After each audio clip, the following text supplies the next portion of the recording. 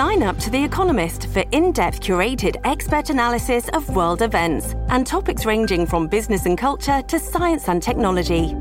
You'll get the weekly digital edition, online-only articles, curated newsletters on politics, the markets, science, culture and China, and full access to The Economist Podcast Plus. The Economist is independent journalism for independent thinking. Go to economist.com and get your first month free. It's time for Joyce's Thought of the Day on News Talk 850 WFTL. That tip, my friend Mark. In England, members of parliament are being threatened by Muslims. Out of fear, they're resigning their positions. For thousands of years, Europeans drove back Muslim infiltration. If European leaders refuse to stand up to the Islamic threat that their sovereignty and freedom will be lost to the spread of Islam and the concepts of Sharia law, then all bets are off. This caliphate has come to the United States. Muslims are demonstrating, causing chaos in the streets of our cities, on our college campuses. They are unabashedly spitting on and attacking Jews. To add insult to injury, many people in our country are marching with them, shouting from the river to the sea. What will it take for people to understand that Hamas do not want peace? They want dead Jews. What makes people turn a blind eye and incredulously justify the barbaric, savage slaughter of innocent Jews? Biden foolishly stated that he expects a ceasefire within a few weeks. Why is his administration pushing for a senseless two-state solution? Why can't Democrats understand that Israel is at war with zealots who hope to kill every Jew?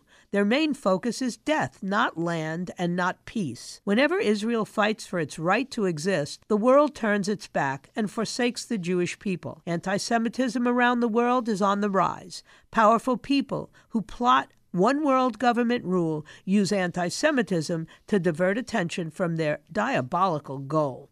Our country is being led to the slaughter by the Marxist Socialist Democrat Party.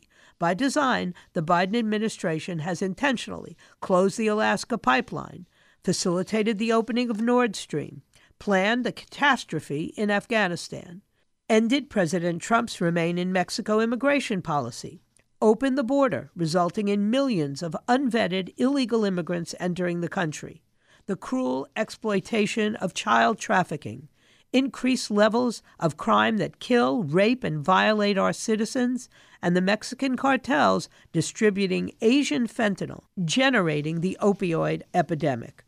Biden's policies have decimated our economy. Inflation is rampant. Gas and grocery prices are out of control. Our way of life is under attack. Our founding fathers must be turning over in their graves. Biden has politicized the Department of Justice. His administration has initiated the unconstitutional prosecution of Donald Trump. They are intentionally interfering with the election process.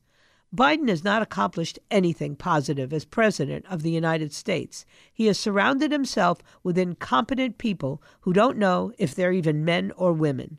Democrats acknowledge that Biden is not mentally competent to run the country. He can't put two sentences together. Their plan is to steal another election. It's time for Americans to open their eyes.